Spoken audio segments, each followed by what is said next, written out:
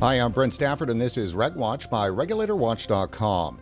It is said nature abhors a vacuum, and in regard to vaping regulations in Canada, this maxim appears to hold true. In the wake of the teen vaping epidemic and concern over the so-called vaping-related lung illness, provincial governments across the country have taken matters into their own hands by issuing a patchwork of new vaping restrictions intended to fill regulatory gaps left open by Health Canada. The BC provincial government is the latest to drop a slew of new restrictions that are certain to change the way vaping products are produced, sold, and consumed in the province. Joining us today, and by a phoner is what they call it, to do a deep dive on the regulations and to provide analysis is Daryl Tempest, the Canadian Vaping Association's Executive Director and Lead Advocate. Daryl, thanks for coming back on RegWatch. Thank you so much for having me, Brent. Oh, no, it's great. And obviously a lot has been going on in terms of CVA, from what I understand, working at least with the BC provincial government on these regs. Could you fill our audience in on that a little bit more?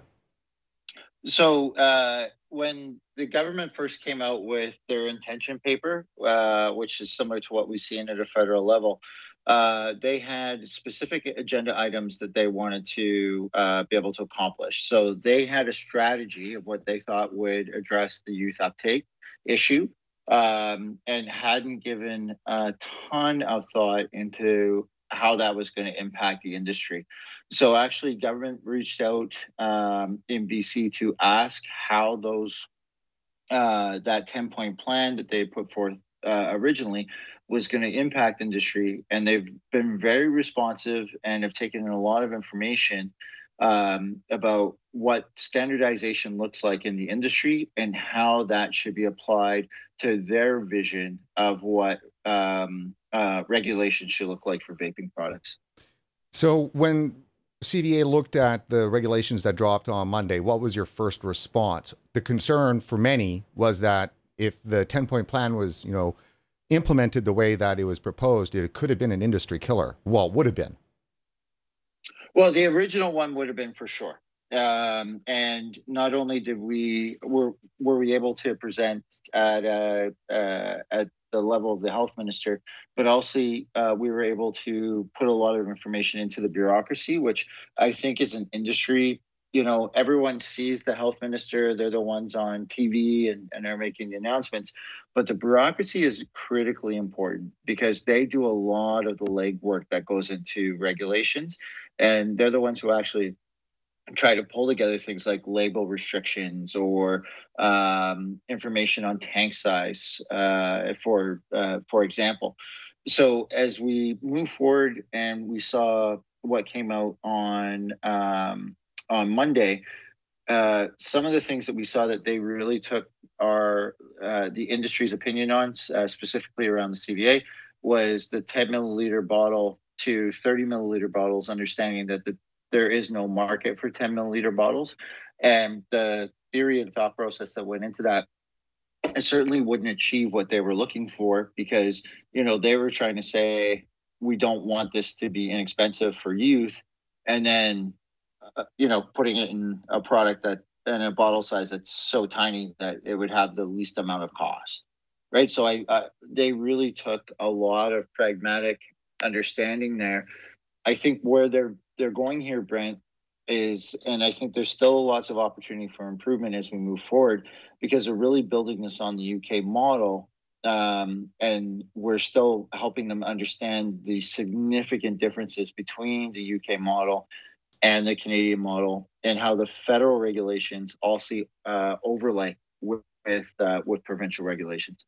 So walk us through the key things that you think were decent in terms of the restrictions. Well, first and foremost, and we've talked about this a lot, the biggest change in the market that had Canadians and Canadian politicians concerned about vaping was when we are going through youth uptake. So, and I know you're doing a show tomorrow to talk about a lot of the fundamental flaws in regards to Hammond's report. And you and I have both talked about the complete joke of the youth uptake study in Nova Scotia. But if you kind of move forward from that, what we do like is that this wasn't meant to be advertised like crazy in Hockey Night in Canada and on billboards and every corner store. This was tailored for 5 million Canadian smokers. So aligning with the federal government on that is, we think, every province should do, and every province has followed that. What I also liked is the fact that the minister identified, and only the second minister in Canada so far that's identified vaping as a harm reduction tool. Right. So, and that's, Brent, you've been covering this a long time. Getting politicians to publicly recognize vaping as a harm reduction tool is a massive win for the industry. Do you think the health ministers, the actual regulations, though, and the approach match, that statement in terms of harm reduction, or is it just fluff? And I think that's a fair question. I know it's a fair question. So I'm going to take you back. And as you know, I have the privilege to be able to represent the Canadian Vaping Association, its board and its members, with every government. Right. And I think you and I have talked about this a few times. The government right now is not having a conversation about harm reduction. It's all about youth uptake. Right. That's all they want to talk about. And you and I have covered that at length. What I think here is that when the industry started to develop, it developed without regulation. So if you talk about bottle size and vaping devices and all of these items, it grew really organically. But the industry also wanted acceptance from the federal government to ensure that they weren't operating in the gray. With that becomes a responsibility to start to work with regulators, and they're going to have very different ideas than the industry norms. So, for example, where we saw here was when we made the case about 30 mil, 60 mil, and 120 mil bottles, they agreed that 10 mil bottles don't follow any industry practice, but there's no way I could convince them that consumers needed 60 or 120 mil bottles for harm reduction. Buy 2 bottles. Well, and explain their thinking for us, because you're the only one that's got that kind of closeness to it. Like, how could they not understand that? Because if you're an old school vapor, you're not using salt. You do blow through 120 pretty quick. I would agree with that. I don't think that when we go to data points, that's where they're looking, right? That we need to be able to show that in terms of supporting harm reduction, that there's a reason that someone needs a 120 mil bottle versus 30, right? Right. Where we really focused was and Brent, you and I talked in November when we started. When we walked through the door, it was a full flavor ban, 10 mil bottles, and no marketing. And no marketing. So, and just for the sake of making sure we do this up front, so the 10 mil bottles, that's squeaked into 30, which as a vapor myself here in British Columbia, thank you for the 30 because it's doable. Certainly with if you're vaping salt. But then let's leave the nicotine conversation elsewhere. So, I mean, if it's 30 and people can live with that, I mean, obviously it's going to cost people more because you don't have the economies of scale buying in, larger bottles worth. But, that said, 10's an industry killer. So great. So explain to our viewers the detente on flavors. I'm sorry, you broke up there for a sec. The detente flavors? That's right, exactly, because there's been a detente that has been reached, I think. Oh, okay. That's assuming that one side has any say in the matter, which I'm not certain we do. But yeah, there was definitely something has happened with flavors. Explain that for our audience. So, and I'm going to do this in 2 parts. So I hear a lot from concerned consumers and retailers and manufacturers about this perception that we negotiate with government. We advocate with government. Right. That's all you can do is advocate. That we don't have a magic stick where if we disagree with what they're saying, we have only one option, which is legal battles, which, as we've seen in Quebec, can take anywhere from 3 to 4 years and cost anywhere from 300,000 to 500,000 at provincial level, and well over $1 million at a federal level. Okay, so let's sit that there and dig into more of the point. So originally, the thought process from the provincial government was that that flavors were attracting youth and had no impact on the success rates for conversion from smoking combustible tobacco to vaping.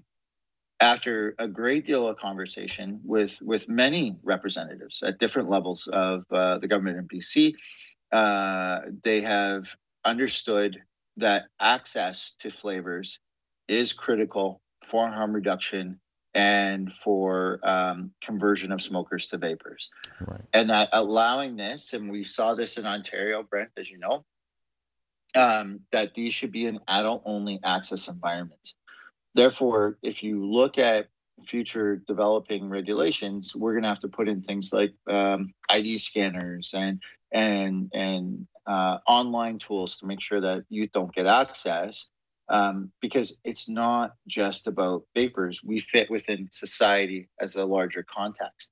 So right now, and I'm not going to speak for the minister, but I have every confidence that that flavors within that adult-only access environment are going to continue.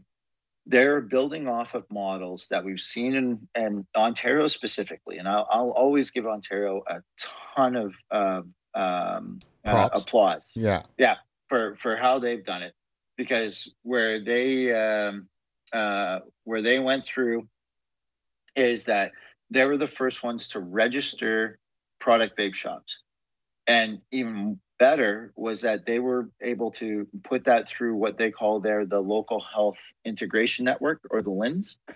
And what happens in those LHINs is that now you are working with health officials, right? So you can see how vaping is now starting to finally, after 2 years of just absolute attacks, being able to shift back to what we are, which is a harm reduction tool in the health field. Right. So obviously, let me just quickly point out, Daryl, that within that realm, it's so important then the frontline healthcare workers, the frontline public health workers are on board. So it sounds like there's been movement in Ontario. Do you think there's movement in BC? Because BC seems to be, pretty stringent in terms of their kind of anti-vaping attitude at the public health level. I would say at the public health level, we still have a ton of work to do. It's been very interesting to understand and watch how elected officials have got there so much faster than public health officials.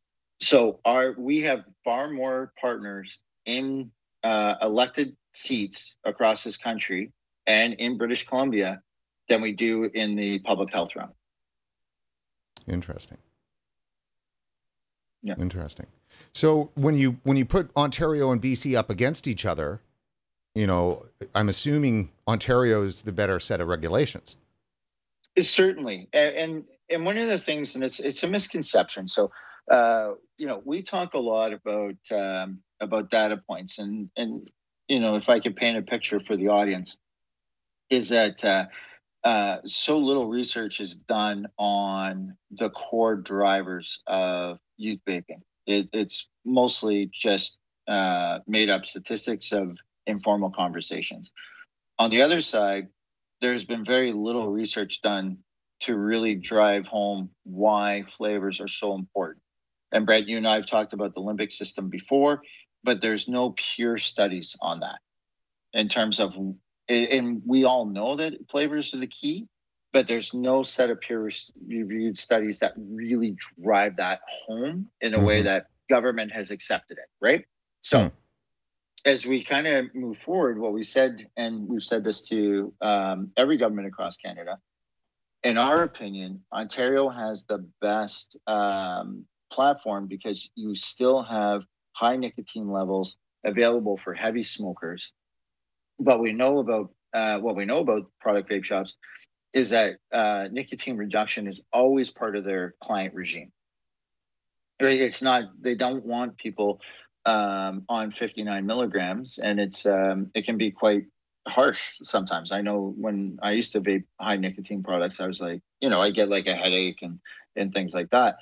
But I think more importantly is that if you go back to before 2018, and I've seen a ton of comments, Brent, out in in Facebook and Twitter, that said, like, in 2017 and 2016 and 2015, I didn't sell anything over 24. Right. Right. And last year, Sam and I did our national tour, and Sam is the president of the Canadian Vaping Association, for those who don't know him. Yeah, and he was just on the show last week, if you recall. Oh, that's right. He was just on the show. Yeah, thank you. So we went to every province and did anywhere between 1 to 2 industry meetings in every major city. And when I asked people who sold anything over 20 milligrams per milliliter prior to 2017, in all those meetings, I had 2 people raise their hands. 2. Well, I'm a bit uncertain on how to follow that, because I do have the personal experience myself of being a former smoker and a vapor. And, for me, I mean, all I buy is 48 or 50 milligrams salt here in British Columbia at like my home vape shop that saved my life. And now I have not actually made a phone call to them yet because, quite frankly, this is a sad thing because of the nicotine issue. This regulation cuts my nicotine in half. And so the idea could be as well, maybe you shouldn't be using that much nicotine, but that's what I use. But here's the concern though, Brent, for me, because, I hear you, right? I absolutely hear you. And that's why the Ontario model, it really is the best model. But here's the big thing I think that we faced, right?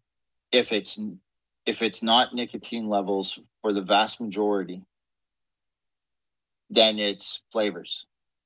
And everyone turned on flavors. And if the industry nationally in Canada loses flavors, the conversion rate for those millions of smokers out there will be greatly impacted.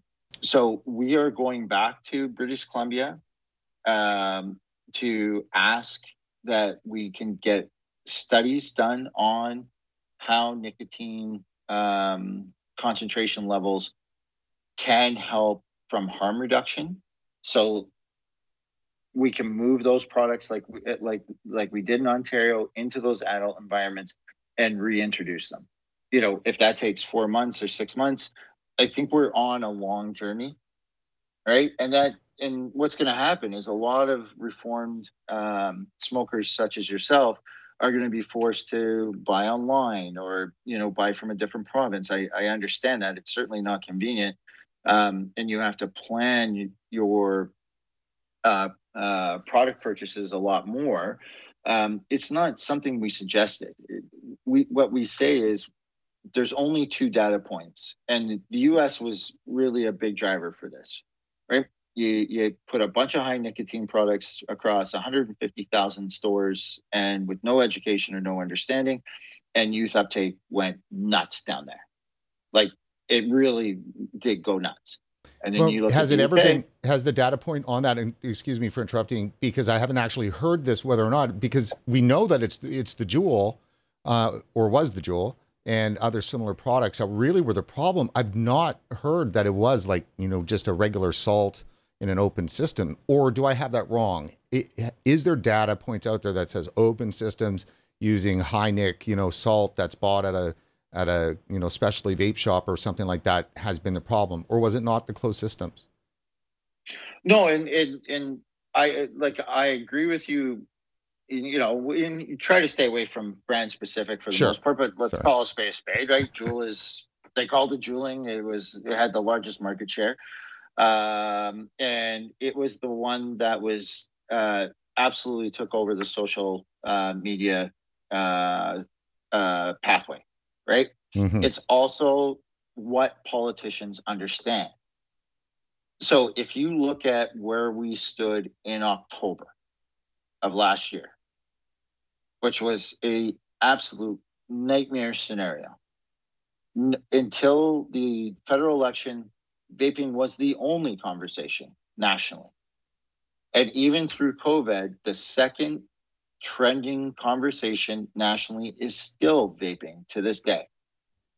But what I'm starting to hear, and as we're turning corners, right? I did an interview in Kamloops where I had the gentleman who was interviewing me saying, EVALI was not nicotine product. Sorry, Vape shops are not. Right. EVALI was not nicotine products. Vaping is not Juul. And it is harm reduction. I did that same interview 4 months ago where they asked me why I'm trying to addict kids to nicotine. Right. Right. So we're rebuilding the industry. Right. And that's where my earlier comments was we were a cottage industry before. We had access to certain products and we knew certain amounts. So, 30 mils, 60 mils, why wasn't it 50 mils and 70 mils? Right? It's because that's what the industry started to standardize around. Government is going to standardize us now that we're a regulated product, right? But where I see the opportunities is where, specifically with BC, is they said, here's exactly what we're thinking about in the regs, but we need industry stakeholders to come in and help us finish them off, which would never been an opportunity before. And the other thing, like if I look at it sort of broad picture, I think getting rid of 0 milligram per milliliter vape juice is asinine. I truly do. I've made that quite clear to the government. It makes no sense to me, but we have to understand there's other stakeholders besides us. So what did the minister hear from a bunch of stakeholders at the youth level? Right. I like to blow clouds. I don't care about the nicotine, right? I like the flavor. I don't care about the nicotine.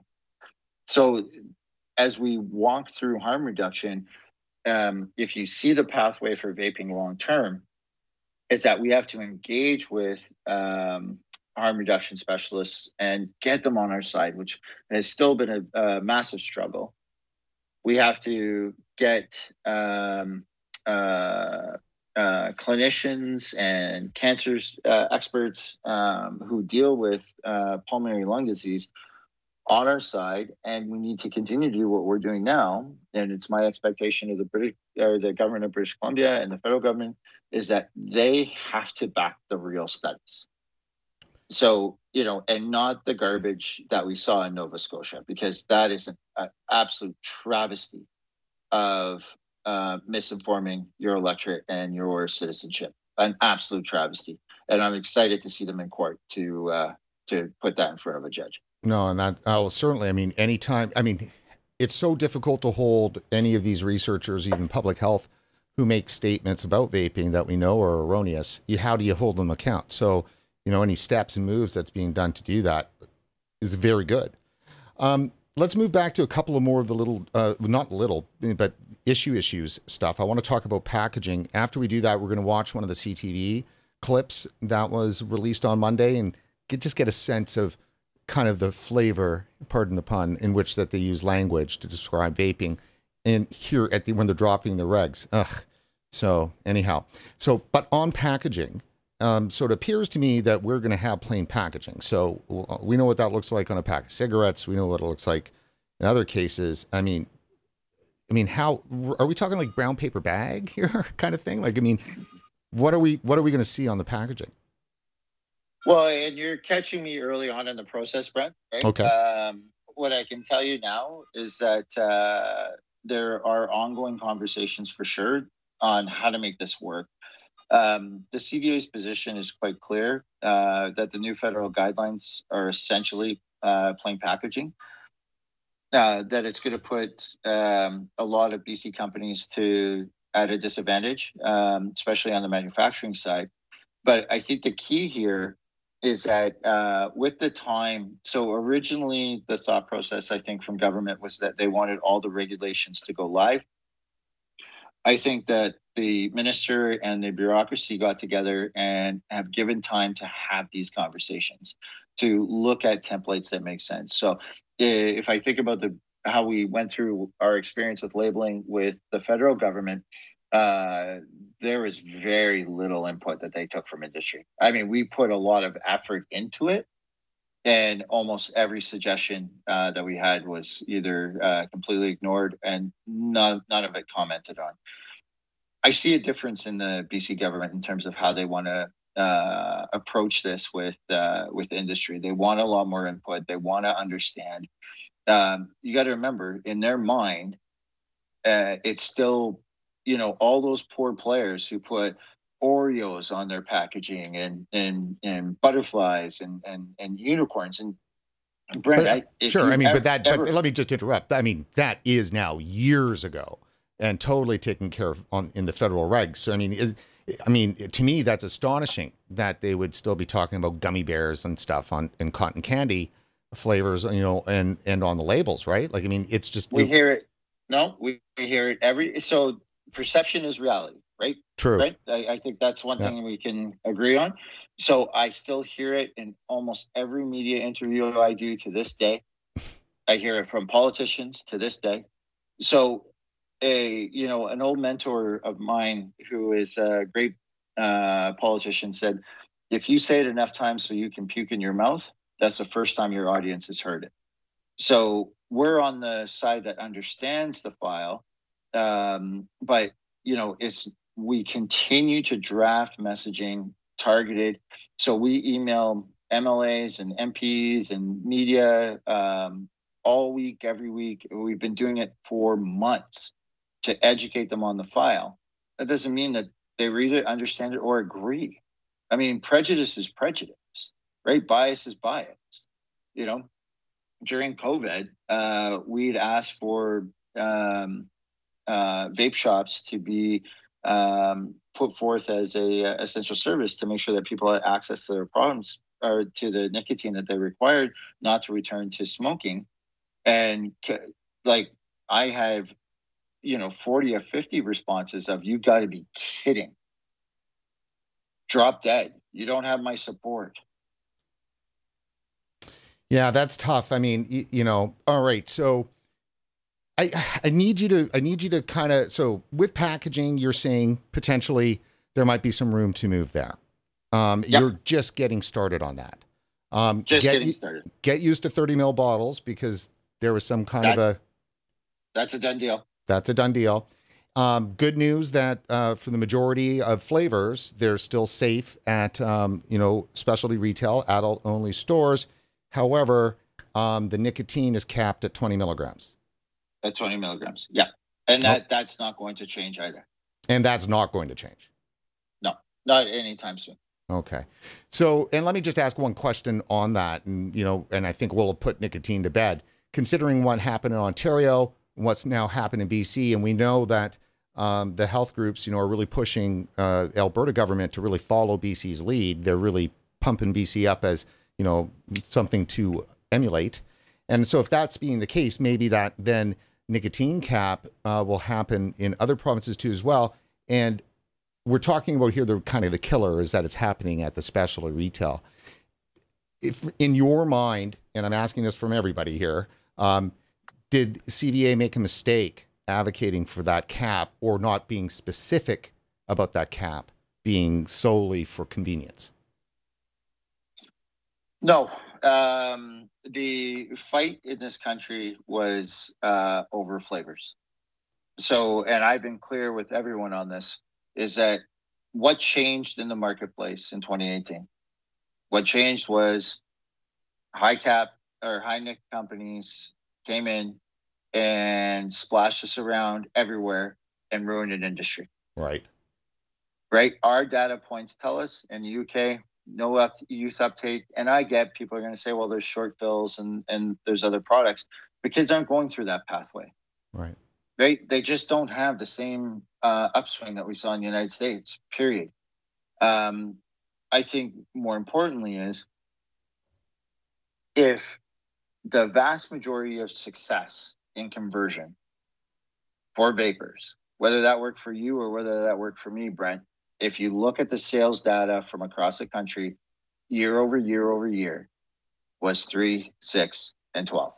Right. And if we lose flavors at a national level, if we like Nova Scotia, they're closing up shop, right? They got the worst. They got 20 milligram cap and no flavors. What happens if that happens nationally? Right. There is no data, and I've put out a ton of press releases on this. 80% of youth have identified through the CDC that they picked up vaping for curiosity. Oh, and by the way, the sun's going to come up tomorrow. Right. Right? But when you're dealing with regulators and you're advocating, not negotiating, but when you're advocating, if they dig in their heels, the only pathway you have is legal. And it takes years and it takes millions of dollars. Try to get that from an industry that's shut down. So let me ask you about the patchwork process here then. And, you know, we've brought this up a lot, obviously, from day one, because we thought vaping was made legal. We thought that it was a national framework. It's federal. Everybody was working together. And of course, you know, we have this epidemic issue that popped up. And we can throw our hands up and say, you know, we just have to take that, you know, but there's going to be a disruption. But there's still, from a political and economic and, you know, civil society point of view, is that you have to trust science and you have to trust regulators. And when they create a brand new framework, I mean, if they create a brand new framework in order to make something legal, and then just to be able to really unroll that framework within months after it becoming law, and then not doing enough, and then the provinces have off and they're all doing their own separate thing. I mean, this really is a mess. It doesn't matter in my mind with regard to this being about vaping. If you were to look at any emerging industry that, you know, is an important industry that's growing fast, saving lives, whatever it is, it's having an impact, positive mostly, on the community. And the federal government goes through a multi-year process costing millions of dollars to review the products, to review the science, to get all of the input in, to put together laws, make it law, and then to just have it all unravel months later. And I'm not, any product, any industry should be furious over something like this. And I understand direct legal challenges, but I mean, you know, we have to trust our regulators when they actually implement regulation, that they're going to stick by it. Partially here, Health Canada has not stood by their assessment of the science. They've just been quiet. I don't think we can jump to that conclusion. I think why that not? they're doing, because I think that they're doing it in their in a time frame that works for them. But their time frame, though, Daryl, is what's left the gaps open for the provinces to step in and do their own thing. Okay, so let's break this down in kind of 3 chunks. Okay, sure. So the first chunk is, normally in every industry, the feds, especially when it comes to GMP manufactured products, have regulations that deal with manufacturing and usually leave distribution to the provinces. Okay. In our case, the 2 ones that make the most sense and have the most like to our industry is cannabis and alcohol. The feds manage the manufacturing regulations and the provinces deal with distribution. What's changed is, and you and I talked about this earlier in this interview, was perception is reality. So what happened was vaping became a runaway train. Health Canada is not going to put out regs that they don't, that they can't articulate in a legal way, because they're as worried about lawsuits as anyone else. So they took their time. But meanwhile, every soccer parent or someone who has a concern about vaping or seen the kids, and we got to own a bit of this, vaping around the back door of their high school, that happened, right? Those are real things. So that perception then became the reality, and then the provinces started to jump, and they're pushed by media as much as anyone else. And I close it with this statement: I'm watching as a Canadian what's happening as it relates to COVID. I'm watching friends fight about whether masks make sense, whether they don't. I'm watching media with all kinds of crazy stories of all over the place. Half the people agree on one pathway. The science says this, then the science says that. Science says nicotine is good for COVID, but then you got to talk about the smoking. Like, it becomes so muddled at that level as a Sure. comparable that we didn't realize when the industry had said, and remember, it's a young industry. Mm-hmm. Like, it really is comparative to pretty much every other industry there is. The mom and pops and the small manufacturers were all about harm reduction. And they wanted to make it fun. And they wanted to make it so that people felt good about what they were doing and that they were reducing their harm. And almost like all of them were reformed smokers. I haven't talked to an entrepreneur yet in the industry that wasn't a smoker at one point in their life, right? So we saw this, but then it became a multi-billion-dollar industry. It's a $1.2 billion industry in Canada today. I know. Right? Which is insane if you consider where it was in 2016. So we became a target. True. And when everyone wanted the attention of government wouldn't pay attention to us. And we're like, hey, we're a harm reduction tool. We're doing a really great job. We want you to see the studies. But what you're finding is that regulations are going to have ups and downs. And I know every entrepreneur out there is like, this is how I feed my children and my family. And I totally get that. The best thing that we can do is continue to push for progress. And what we're seeing is Nova Scotia, Brent, yes, would not entertain a meeting, a phone call, a study, a report, a common sense approach, nothing. We might not like everything that we've seen in BC. There's lots of things there that I don't like. But what I can tell you is they engaged, there's continual dialogue, they've reviewed tons of documentation, they have an agenda, they're in control.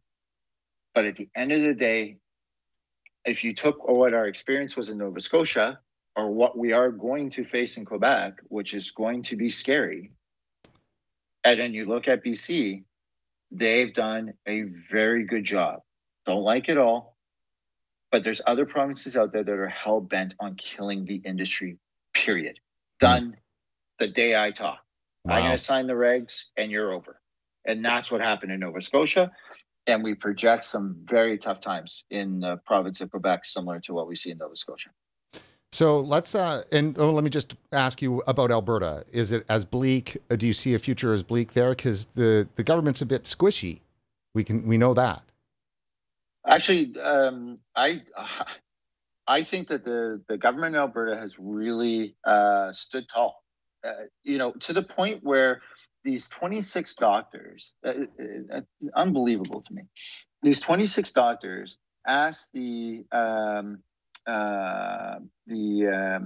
Lieutenant Governor General to not sign the vaping bill that came through from the Alberta government.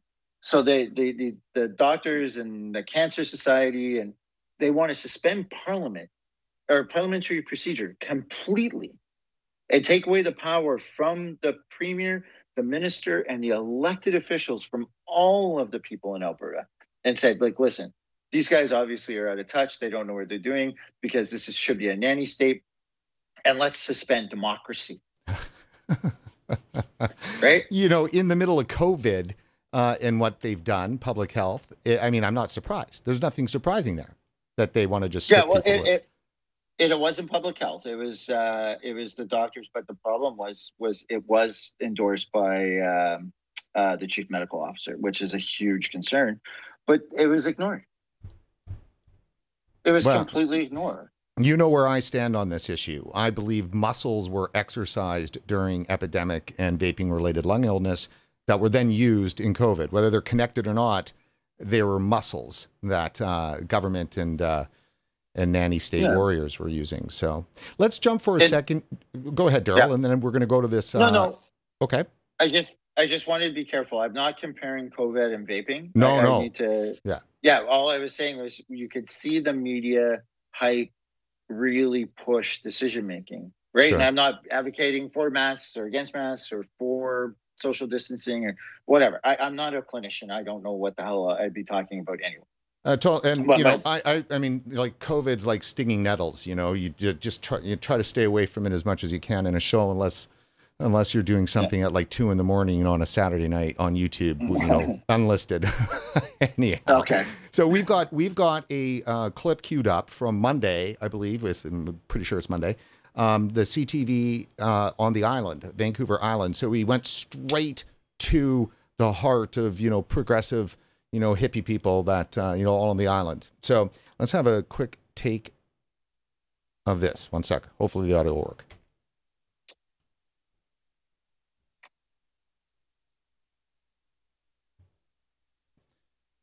And no, it's not.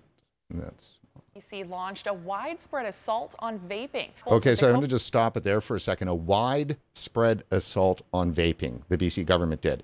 And now to take the other side here, to take kind of the rosy look at things, it certainly wasn't an assault on vaping in terms of as bad as it could be, but it's being framed still for the viewer as being, very draconian. Let's go back to listen here. COVID-19 crisis, the province is about to take aim at another healthcare emergency. Today, BC launched a widespread assault on vaping, especially when it comes to youth. CTV's Scott Cunningham has more on some industries that say they're being unfairly targeted. Okay. Grape is always a good flavor as well. Whether you're going for flavor or just the kick of an e-cigarette or vape, the buzz in BC is about to change. Nicotine in particular is highly addictive, and what we've seen is an aggressive campaign over time to promote the use of vaping products among youth. In one of the most forceful moves against vaping in Canada, BC today enacts its Vaping Action Plan. Even young adults, not necessarily kids, but young adults are winding up in hospital with lung damage because of it. At its core, it caps nicotine levels at 20 milligrams per pod, the same as 20 cigarettes. Non-nicotine and cannabis blends are banned. Advertising is prohibited anywhere a child could see it. Flavored products must be sold in vape-specific shops. And it launches a large youth education program. All of this is to say that students in BC that want to make healthy choices have the resources they need to talk to the people around them about vaping. As BC health officials have seen at least 3 serious lung illnesses related to vaping, stamping out youth smoking is a key focus here. I hang out with kids who vape, and they're always like, oh, what flavor? Oh, it's mango. It's like, oh, that's sick. What are some of the products that are restricted that you're already selling? Well, we sell tobacco, we sell lottery. In some provinces, we sell beer and wine. Not everyone is pleased by the vape crackdown. An organization representing Canadian convenience stores is disappointed with BC, saying corner shops should get the right to sell flavored products.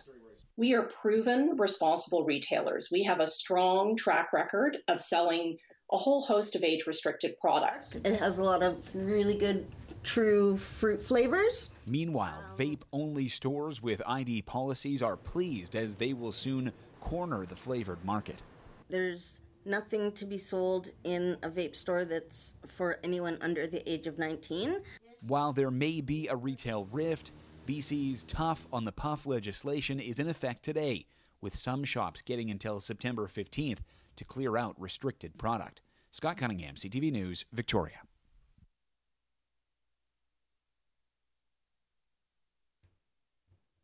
So there's a bunch of things there, Daryl, for us to chat about. What are your thoughts overall in a piece like that? Because you certainly have seen a lot of pieces and been involved in a lot too as well. Well, yeah, I look at these close to an hour and a half to 2 hours every day from coast to coast. If I made $1 for every lazy report that I've ever seen, I would be a very wealthy man. But if you start breaking down what's there, is that vaping has an amazing viewer rate for media. I get all the reports and really break it down. So for them to really focus on what they focus on this full time is like, oh, we got to talk about the youth and mango and the flavors, never once mentioning the fact that the minister highlighted harm reduction. The minister highlighted for adults, for adult use, and therefore it should only be adult access. Right? They chop it up, and then they'll find someone. And Brent, like sometimes my interviews go 20, 25 minutes, and they'll use the one sentence that fits their narrative. Sure. Right? Yeah. The media is very anti-vape. I'm going to harken back to what I think was really one of the most important things that I would like to leave you and the listeners with is this. It's not representative of the response that we've gotten back from the government. If they banned flavors, they would have got kudos from the Canadian Cancer Society and from, all the health advocate groups. Pick whoever you want. This is what's going to save the children, and not talk once about the impact it's going to have on adults. So I think when we look at the regulations that they put through, this is what that government believes is going to have the best impact on youth.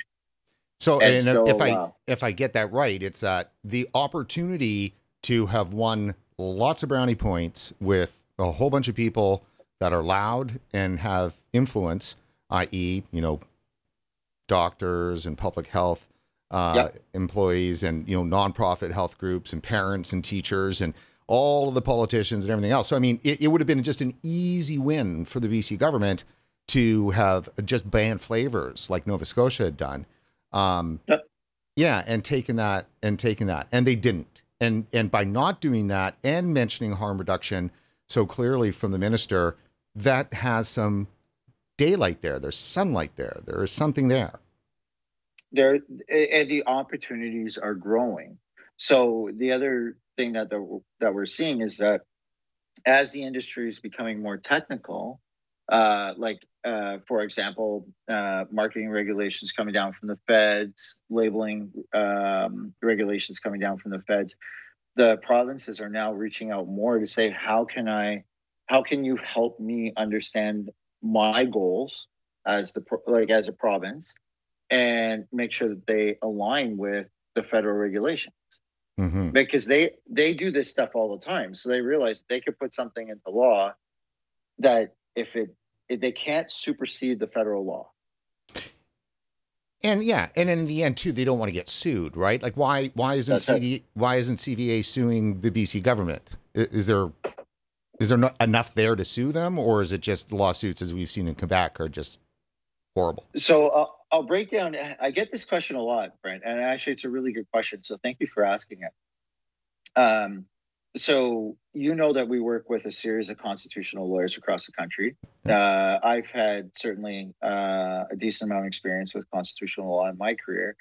One of the things I'll tell you is that injunctions are very rarely actually successful. Like we're talking 1 in 1,000. Okay. Yeah. 2, when it comes to the constitutional portion of the law, is that what did they take away? Right? You have to be able to prove that over 20 milligrams is going to have a negative health impact on people. And you have to prove that in court, which means studies, scientific proof, peer-reviewed work, all of these things that don't exist. And we can't pick and choose what we like from the UK. The UK has 3.5 million vapors, huge success, at a 20 milligram crack. Right. So if it's a harm reduction argument, you would have to be arguing that 20 milligrams is detrimental to harm reduction and it has to be more. And then you're arguing in the weeds on harm reduction and more nicotine. It's as simple as that. Yeah, and the only country that's got behind the research is the one that has 20 milligram cap. Right. So now, right? So that law, or to be able to challenge that in a legal platform, is extremely challenging. right? Now, what's the difference between BC and Nova Scotia?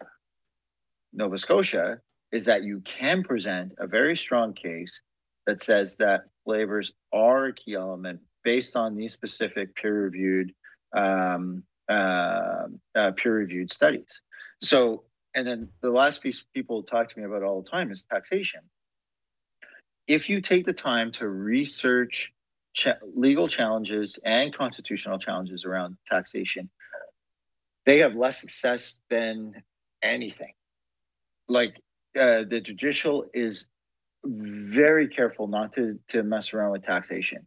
And so, you know, it's not just because their opinion differs from yours and they're like, okay, I'm going to raise $300,000 and then suddenly everything's going to go my way. Brent, we're in what, our 3.5 years into Quebec, and we still aren't through the appeal process. Yeah, we had a win. I mean, I use we, obviously. Do you know, not only was it the first constitutional win for vaping globally, but it was the single strongest win for harm reduction in Quebec history. Because I've been trying and got the legal team to try to find another harm reduction argument to help support ours and prepare for the event of a flavor ban. And when we went through it, there was the strongest win for harm reduction in Quebec history was actually our own case. Let me jump us here, Daryl, to a couple of, because we're getting close here on the end, and I've got a couple of killer questions I want to ask you. So before we do that, I've got some viewer questions here, and I want to thank our senior producer, Cindy Schmidt, for passing these along. So 2 questions here, and so I'm going to ask them both, and then you can give us a quick answer.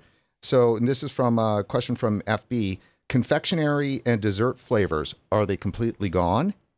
And then the second question was to clarify the 2 ml limit. Is that closed pods only, or is that for tanks too as well? So confectionery and dessert flavors, are they completely gone? Confectionery is, because you can't have confectionery based on.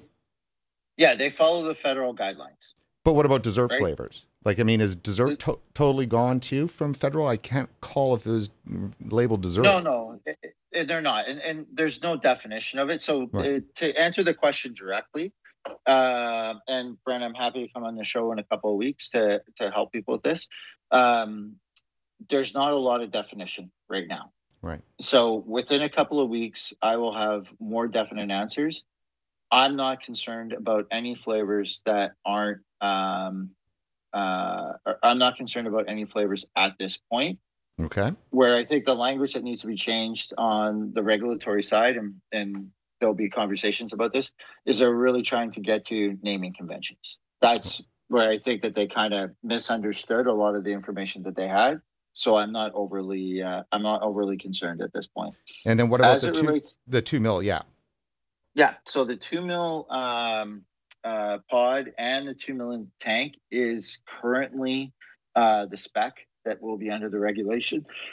I think that there is a strong opportunity, because what the problem, and we're in conversations with the minister's office on this and the bureaucracy as well, is that BC doesn't have a big enough market to get childproof.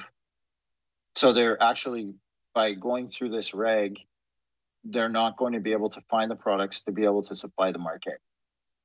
So we'll have a meeting hopefully next week or no later than the week after to make sure that we walk through. So we don't just tell them things and like say, hey, go look it up yourself. We pull all the laws, we put everything into really detailed packages, and it really helps at a bureaucratic level, because that's what they're looking for, because there are no those child proof tanks right now are law at a federal level. And as we try to work through them, we can't negotiate that and with BC at the same time. So I think once we walk through it with them, they'll understand that there's you can use exceptions, and they have that preview under the ministry. So so federally, and the child resistant tanks and excuse me, was the next on my list, actually, as you could tell, because it rolls right into the next question. So what is happening with that federally? Because there's a lot of people that are concerned that that particular specification now that's been required is an industry killer. Listen, I'll have to answer this in certain segments, Brent. Sure, that's okay. I'm happy to ask the question more than once over the course of time. Okay. So it's a two-pronged strategy right now. Okay. So the first prong is that we believe that the federal government has got this wrong, and we're advocating, but not only advocating on whether the child-resistant portion of it is even applicable, because what happens if they cap it at 20 milliliters? I don't think that they understood what they were going for. So if they want to keep levels at 66, the reason that you go for childproof is because it is poisonous, right? At that level of nicotine in say like an 8 ml tank, right? Sure. You cap it at 20, it's not poisonous. So what are we even talking about, right? So there's a whole bunch of different sections that we have to fit together with them. And Health Canada has all of our questions and research in hand. So we're just waiting for a confirmation. I'm sure you'll want to do a session on that one too, right? Sure. When that comes out. But what I would say now is it's not on the second prong, is that a lot of the international manufacturers are looking at child-resistant tanks anyways. So there will be products, not 2 products or 3 products. There'll be a good selection of products as the industry leaders, and such as SAM, right, who's the largest importer of devices to my knowledge. I believe you're correct on that. Yeah. Yeah, I would guess. Like I don't know everyone's market sizes, but I would guess that was SAM. So, but if you look at that, they're not going to leave the industry high and dry. Like they're going to make sure that those products are available. So from Health Canada's point of view, have they given us any indication that they're going to change their mind? No. But they never gave us any indication that they were going to give out that guidance that we got either. Right. And we've been asking Health Canada for guidances for a year and a half. And suddenly now, at this point in time, and that was on the labeling stuff, Brent, with the tags and everything else, right? No one could have seen that coming. They never sent one before. No, so, that is true. And I mean, they were kind of explicit, weren't they, in letting the industry know that they don't have the resources to commit to, providing detailed guidance on all these issues when it comes to the regulations. So that was definitely a very bright light that came out of Health Canada with that guidance. 100%. And so I like when I tell you I feel that the pendulum is starting to swing back. Like I mean that. Like I really feel the thaw from what last winter was, right? Which was almost the death stroke to vaping. I will tell you through November, December, January, and February, keeping vaping as a part of Canadian society was on a razor's edge. And now you can see the government's starting to talk about harm reduction, asking for more specific guidelines, asking for more standardization, because that's what government does. So for the people, and listen, I'm not under the misconception that everyone agrees with me and or likes me. But I think well, I've got the same problem, Daryl. But I think what's key here is every industry we look at that's regulated is standardized. That's what they're going to go through.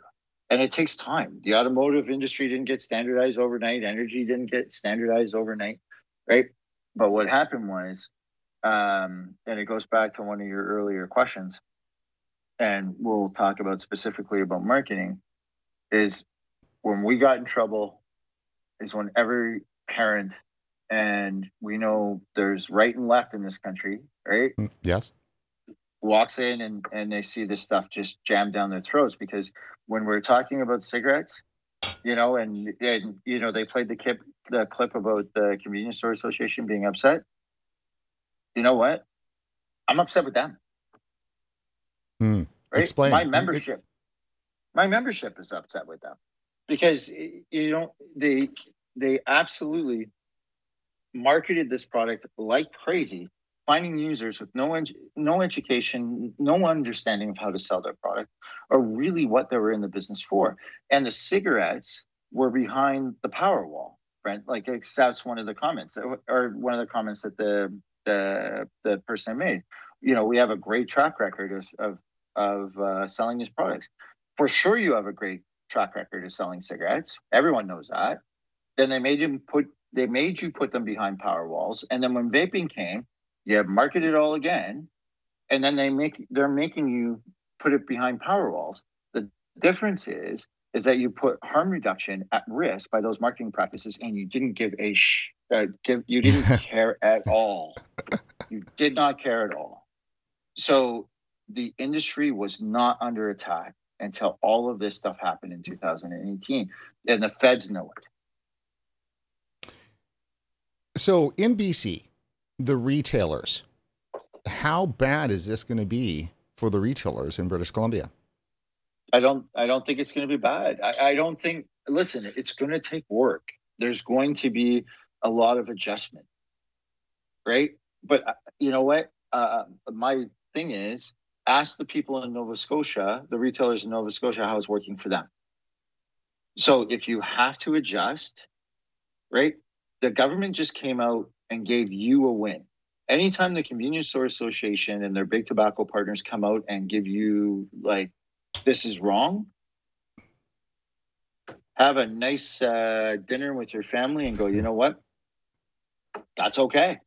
So to let everybody know that we actually have the CEO of the Ontario Convenience Store Association, Dave Bryans, coming back on the show next week, next Tuesday, same time, 7 p.m. Eastern. And we're going to be talking about it because obviously he's got a lot to say. And the Convenience Store Association that was in that CTV piece is the National Association, who's the competitor really of associations. And so it's going to be interesting to get his point of view. You know, I'm not going to, preface too much to it, but, obviously he kind of feels CVA, fought hard for your guys' membership. And so that's good. How is your membership feeling about where you've navigated or been able to fight on their behalf over the last year? And it's been a trying year. So, I mean, I'm not holding your feet to the fire. Simple question. No. It's a good question. And listen, stressed, right? Yeah. Stressed, tired. And we're only at the start, Brent. Like, Ontario went well. And now we need to leverage Ontario to get successes in other provinces. But you think the CVA members aren't preparing for a fight in Quebec? Of course they are. Right? This isn't easy. We're nowhere near out of the woods. That's why I'm saying, if a government gives you an opportunity to continue the work that we've always done, like if they kept nicotine at 3 milligrams per milliliter, I'd be like, they don't care. It's nothing. They don't give a crap. What they try to do is model after the UK model. Now they've gotten a lot of aspects of it wrong. That gives us opportunities to get it fixed. Fair enough. They looked at the harm reduction and said, there's a lot of vapors over there and a lot of ex-smokers, so we're going to do what they're doing. Yeah, and certainly the news out of the UK has been great. So let's finish off. What we're going to finish off my last question, and then I'll let you have kind of a final word to your membership and to the vapors out there. So, but before you do that, here I want to get into this one thing. So we're going to run for another 5-8 minutes or something like that. I think it's really important to have a discussion with regard to BC's intended use of youth to bully other youth to quit vaping.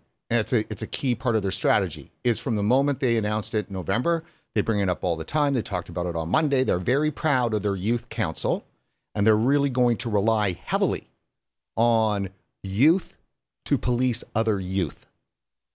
And to me, I find that extraordinarily disgusting in my mind, because we know the kind of information that's going to be fed to these youth about vaping.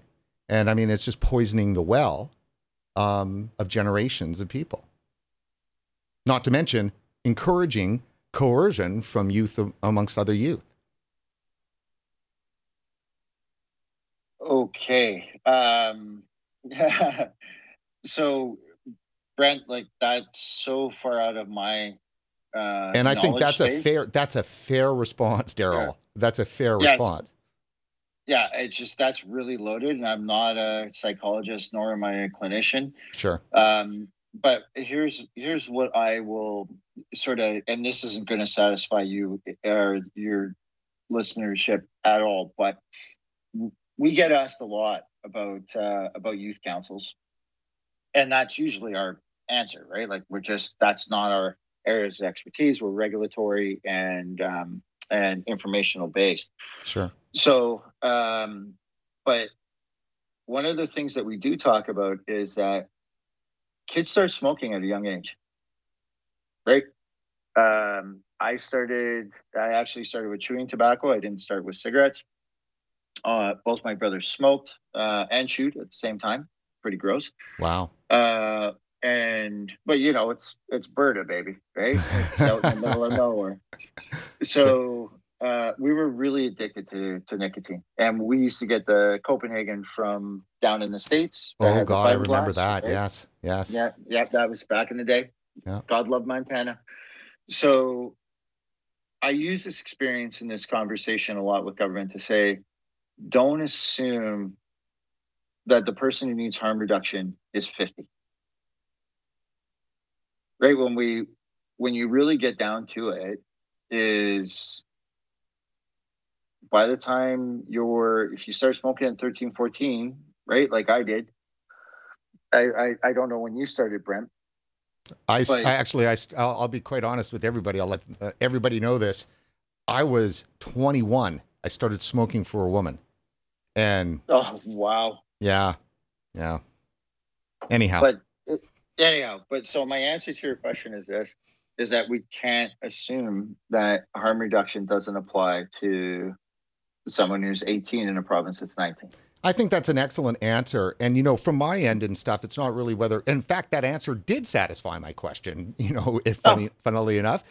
But when I'm putting that question to you, actually, I know that you're not the right person for that question.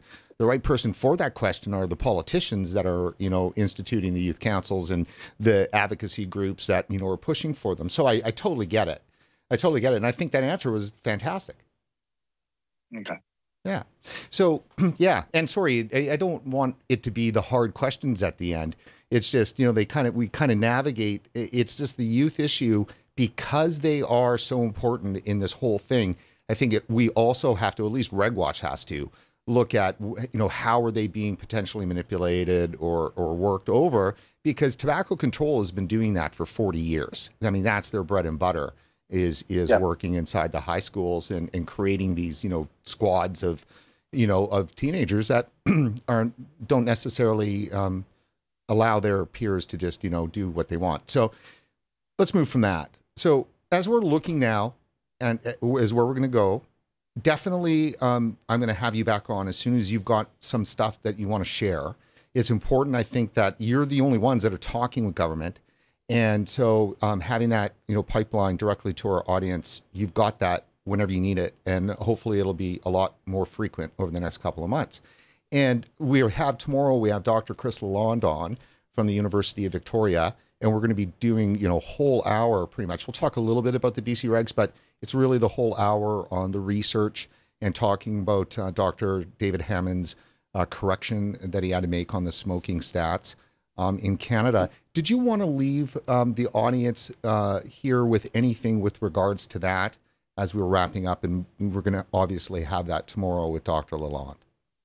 Yeah, and I don't want to. We put out a very specific press release. I think our opinion on this one, Brent, is it's a drop in a bucket. Unfortunately, in Canada, it's been a major driver in a couple of things. How often does the CDC put out crap and then retract it 3 weeks later and no one carries it? The sad part about this is that this is an institutional failure, and nobody nationally is going to pick it up or care. Right. So we're going to make a big noise about it. I sent this information to every MLA, MPP, member of National Assembly, and MP. Do you know how many responses I got? Zero. So listen, we have to, as an industry, so I'll go into my close here, Brent, is that we got to stop attacking where we think we need to be justified. And we need to do, and I know that the CVA has changed its direction a lot. And we communicated more this year, Brent, than I think we have in our entirety as an organization. We are very active now. I think that shows, by the way, that shows. As somebody that watches CVA's communications, I can say certainly it shows. Yeah, right. And where we're going with this is let's stop feeding into defending ourselves, because no one gives us a crap. Like, they don't listen to our defense. And we say, hey, look, they lied. Everyone else is off playing soccer in the other field, and we're standing there by ourselves. Where we get the attention, and we went from a huge negative position in our analytics for communications to, in the first time in CVA history, to a 12% positive rating from media on responses. The best we've ever got was 0. No. By focusing on the studies that support, focusing on the positives that we bring. So my closing statement is, what can you expect from the CVA over the next 6 months? We're going to work with every government. We're going to communicate 10 to 15 times or 10 to 15 times a week. We have now hundreds of media contacts that we go back and forth with, that we're going to continue to put out the positive messaging of vaping. And we're going to build relationships with stakeholders, not for the next 2 weeks, but for the next 10 years. And that's how we're going to make sure that this industry not only survives, but thrives. And that's what you can expect from the CVA. Well, that's excellent, Daryl. Well, look, thanks again for coming back on the show, taking some tough questions, explaining things for our viewers, and you're welcome back anytime. And just hang tight right there for me for a second. And just for all of you out there, that is it for RegWatch. And before you head off, go to support.regulatorwatch.com. That's support.regulatorwatch.com, and consider making a financial contribution to our vaping coverage. It's easy. Just dig in your wallet and find a few dollars and toss them our way. We're just approaching our 5th anniversary covering vaping. The whole entire file just started in September 5 years ago. So if you do get a chance to give us a hand, that would be great. And while online, don't forget to like us on Facebook and to follow us on Twitter. For RegulatorWatch.com, I'm Brent Stafford.